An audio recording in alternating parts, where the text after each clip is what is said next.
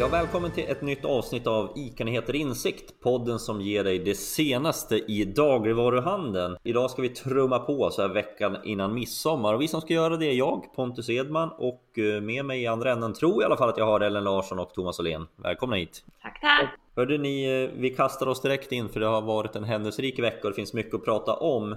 Vi ska kasta oss in i din granskning, Thomas, egentligen om lönsamhet på butiker som omsätter mellan 10 och 100 miljoner. Vi har ju tittat en hel del på rörelsemarginal där Hemköp dominerar den här listan. Vad är förklaringen till det? Förklaringen är nog i första hand att väldigt många Hemköpshandlare gör det väldigt bra helt enkelt. De är kostnadsmedvetna, de jobbar mycket och jag tror att de har ett koncept som fungerar bra för den här typen av butiker som är små eller medelstora kan man säga.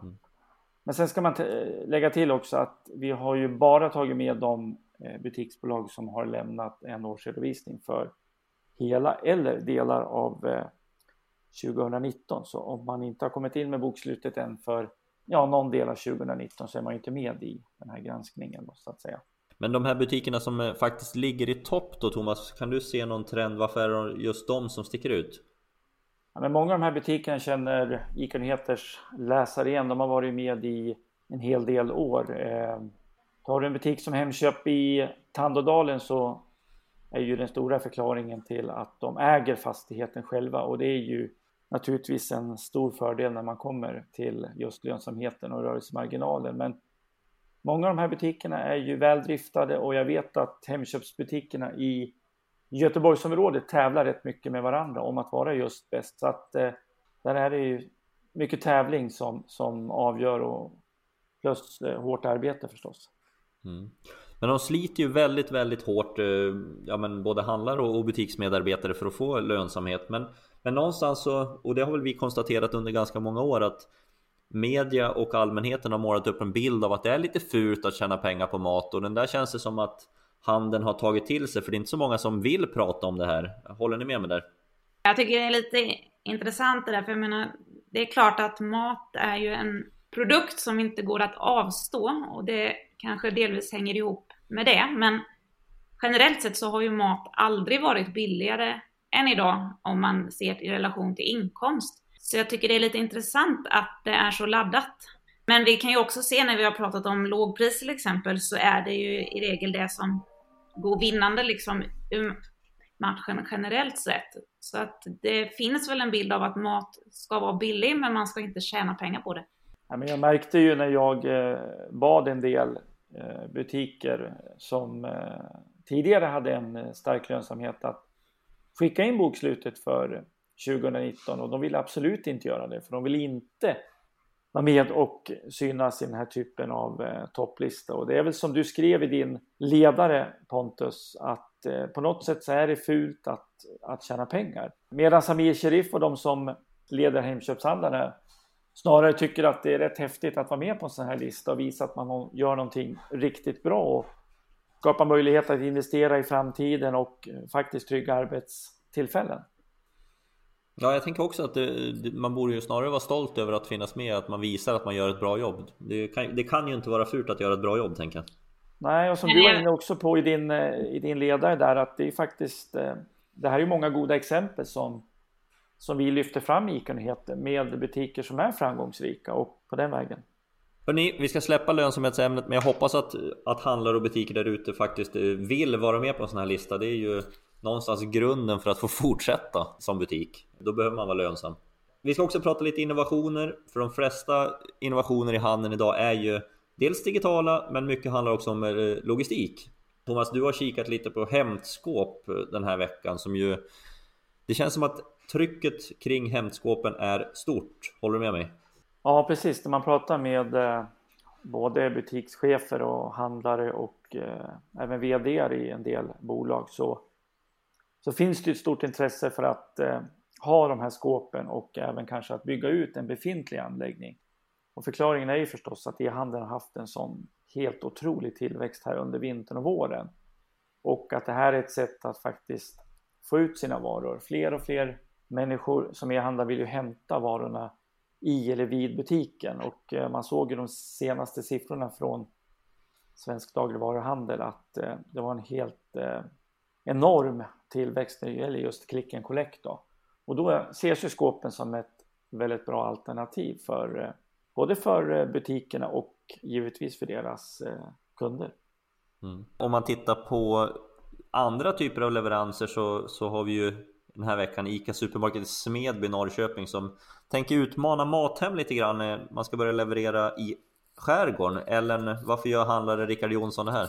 Det handlar väl framförallt om en väldigt stor efterfrågan på e-handlad mat. Det har gått upp jättemycket hos dem, och det är ju också nu med tanke på slopade reserestriktioner och så väldigt många, framförallt kanske i den gruppen äldre som flyttar ut i skärgården och i kusten, så han vill ju möta den efterfrågan helt enkelt. Sen samarbetar han ju med ett företag då som har båtar lokalt där, och tydligen så anställde han honom som inte hade jobb helt enkelt under krisen. Och det där tycker jag är ganska intressant, att det känns som att det ofta uppstår liksom samarbeten och innovationer också tack vare det som har hänt under den här våren, och det är ju rätt så intressant. En annan trend som ju har blivit kanske ännu hetare också under den här våren med tanke på social distansering är ju det här med obemannade butiker. Jag var själv i Pressbyråns första obemannade butik som de öppnade i torsdags här. Men vi har inte sett det här på alla kedjor. Tror ni att alla snart är där med obemannat? Vad tror du, Thomas? Ja, det tror jag faktiskt att alla kommer gå in på den här marknaden, om man kan kalla det för det. Och jag ser framför mig både obemannade butiker ihop med hämtskåp som vi snackade om nyss här. Och det är ju verkligen ett sätt att göra tillvaron enklare för många konsumenter. Och just nu under coronapandemin då att faktiskt hålla den här sociala distanseringen som ju är ett problem i många butiker. Ja, vi får väl se vart Pressbyråns test tar vägen. De testar det här vid sin butik vid huvudkontoret på Kungsholmen i Stockholm. Men tanken är ju att man ska rulla ut det här till studentområden, arbetsplatser, entréer, lobbys. Ja, egentligen överallt. Så att man ser ju en rejäl tillväxt och möjlighet att ha väldigt många butiker. Hörrni, vi ska också prata lite om den stora mathelgen som kommer, midsommar såklart. Vi har sett flera butiker som vädjar till sina kunder att sprida ut sina inköp, inte bara handla onsdag-torsdag. Hur tänker du kring det, Thomas? Nej, men det är väl en ganska väntad vädjan från dagligvaruhandeln just nu. Vi skrev ju om några ICA-butiker som normalt är konkurrenter som går ihop om det här och ber sina kunder att komma på söndagen eller måndagen eller tisdagen.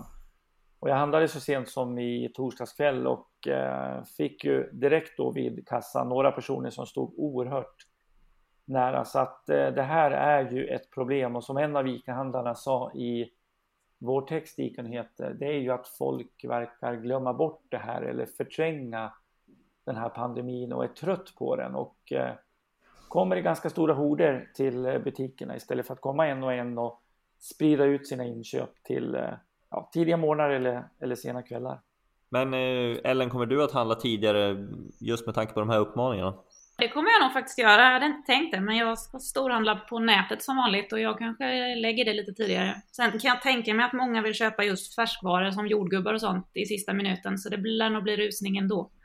Regeringen har ju också öppnat för fritt resande i Sverige så länge man är frisk. Det här lär väl få viss påverkan på butikerna under midsommarhelgen, eller vad tror du, Thomas?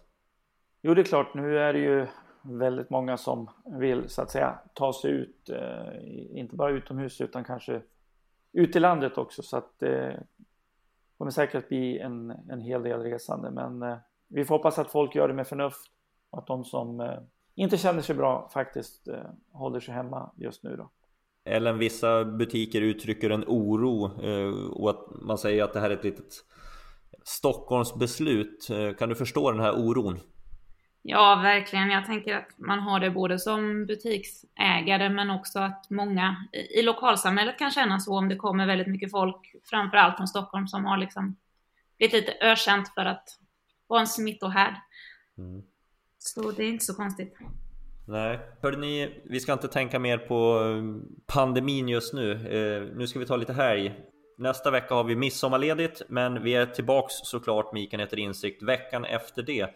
Välkomna då får vi säga och lycka till med midsommarsäljet och trevlig helg på er. Detsamma.